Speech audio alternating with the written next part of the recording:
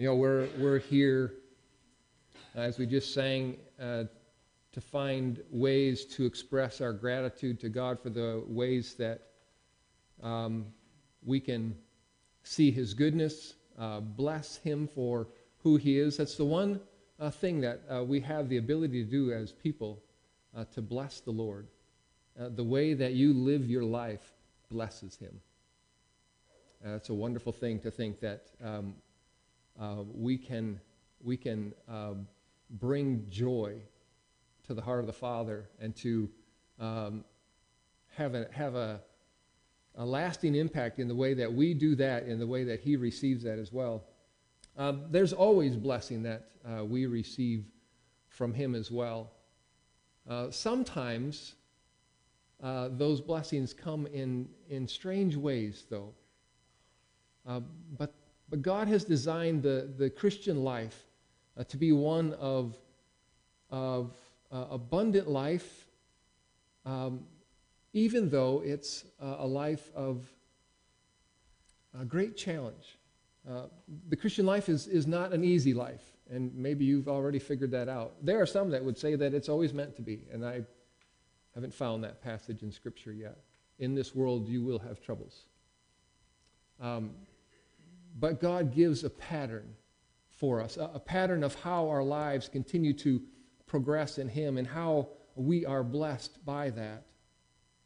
Jesus, at one point, his great preaching moment recorded in the book of Matthew, when He came up on the mountain and He sat down with His disciples, He taught them this, saying, "Blessed are the poor in spirit, for theirs is the kingdom of heaven.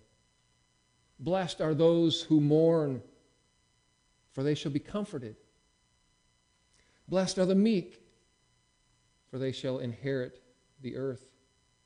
Blessed are those who hunger and thirst for righteousness, for they shall be satisfied.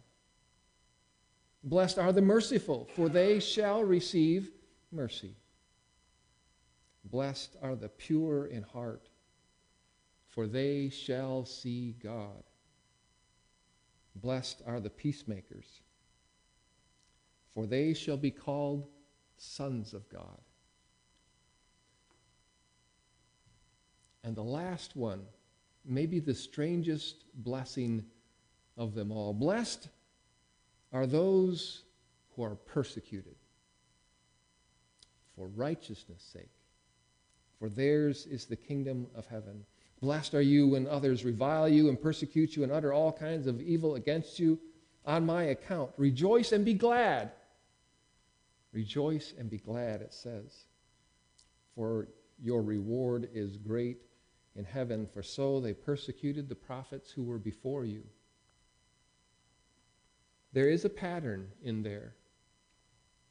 There is this starting place that we need to recognize, this emptiness of ourselves as we come for the first time to meet our Savior, recognizing our own poverty. Nothing. I can't bring anything. You come to the Lord with empty hands. There's nothing that you and I could bring to satisfy Him, to be able to live a life of righteousness before Him. It doesn't exist within us, in our human nature. There's this understanding that coming to know the Lord starts in a place of deep poverty. Luke would say, "Blessed are the poor." There's that understanding that we are just broke in many ways. The amount of poverty of our souls and of our spirits is just overwhelming. Nothing can I bring, simply to the cross I cling. And as you continue on that path of becoming more Christ-like, the pinnacle of that falls in our identifying with a persecuted Christ, one who would pay the ultimate price, suffer the ultimate persecution against Him on our behalf. But then He calls us into that same life, and He said, "Blessed are you when you're persecuted. You want to show the world around you that you are a follower of Christ? Keep following. The evidence of that often shows up in persecution. It's like the badge of honor that the Christian wears. I've become so Christ-like, you could say, that they're persecuting me in the same way that they persecuted him. The world didn't love him. The world won't love us either.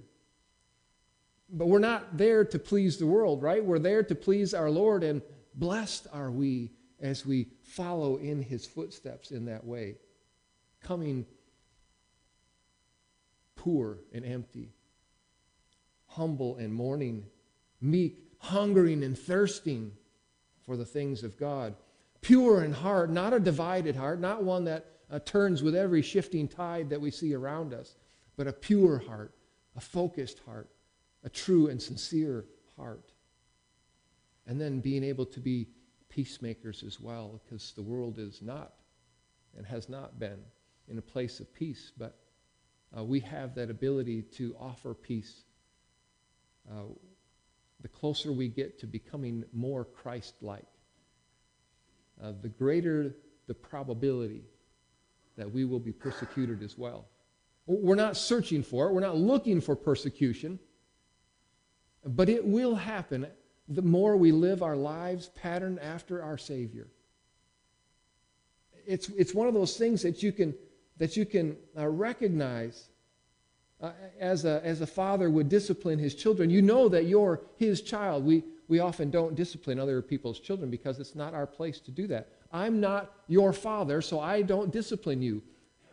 But when your own father, mother disciplines you, you know that you belong to them. And so even in that way, as we learn to be disciples of Jesus Christ, the discipline that we receive along the way is evidence that we are his children. There's great blessing in the Christian life. It's not the kind of blessing that you show the abundance of your possessions. Scripture will say, if that's your hope, if that's your goal, you are already a pitiful person, that you've put your hope in things that won't last. But our hope is in our Savior, Jesus Christ, who has paved the way for us and set this model of how we are to live out our lives before him. Blessed are we then who start in this place of poverty and end in this place of persecution, and both of them receive the same blessing. Yours is the kingdom of heaven. I hope you take these words that Jesus spoke again as a reminder of the pattern of life set for us. It is one of growing more and more and more each day in Christ likeness, till one day we will be just like him. That's my goal in life. That's his goal for me and you in life. And may it happen as he has ordained it.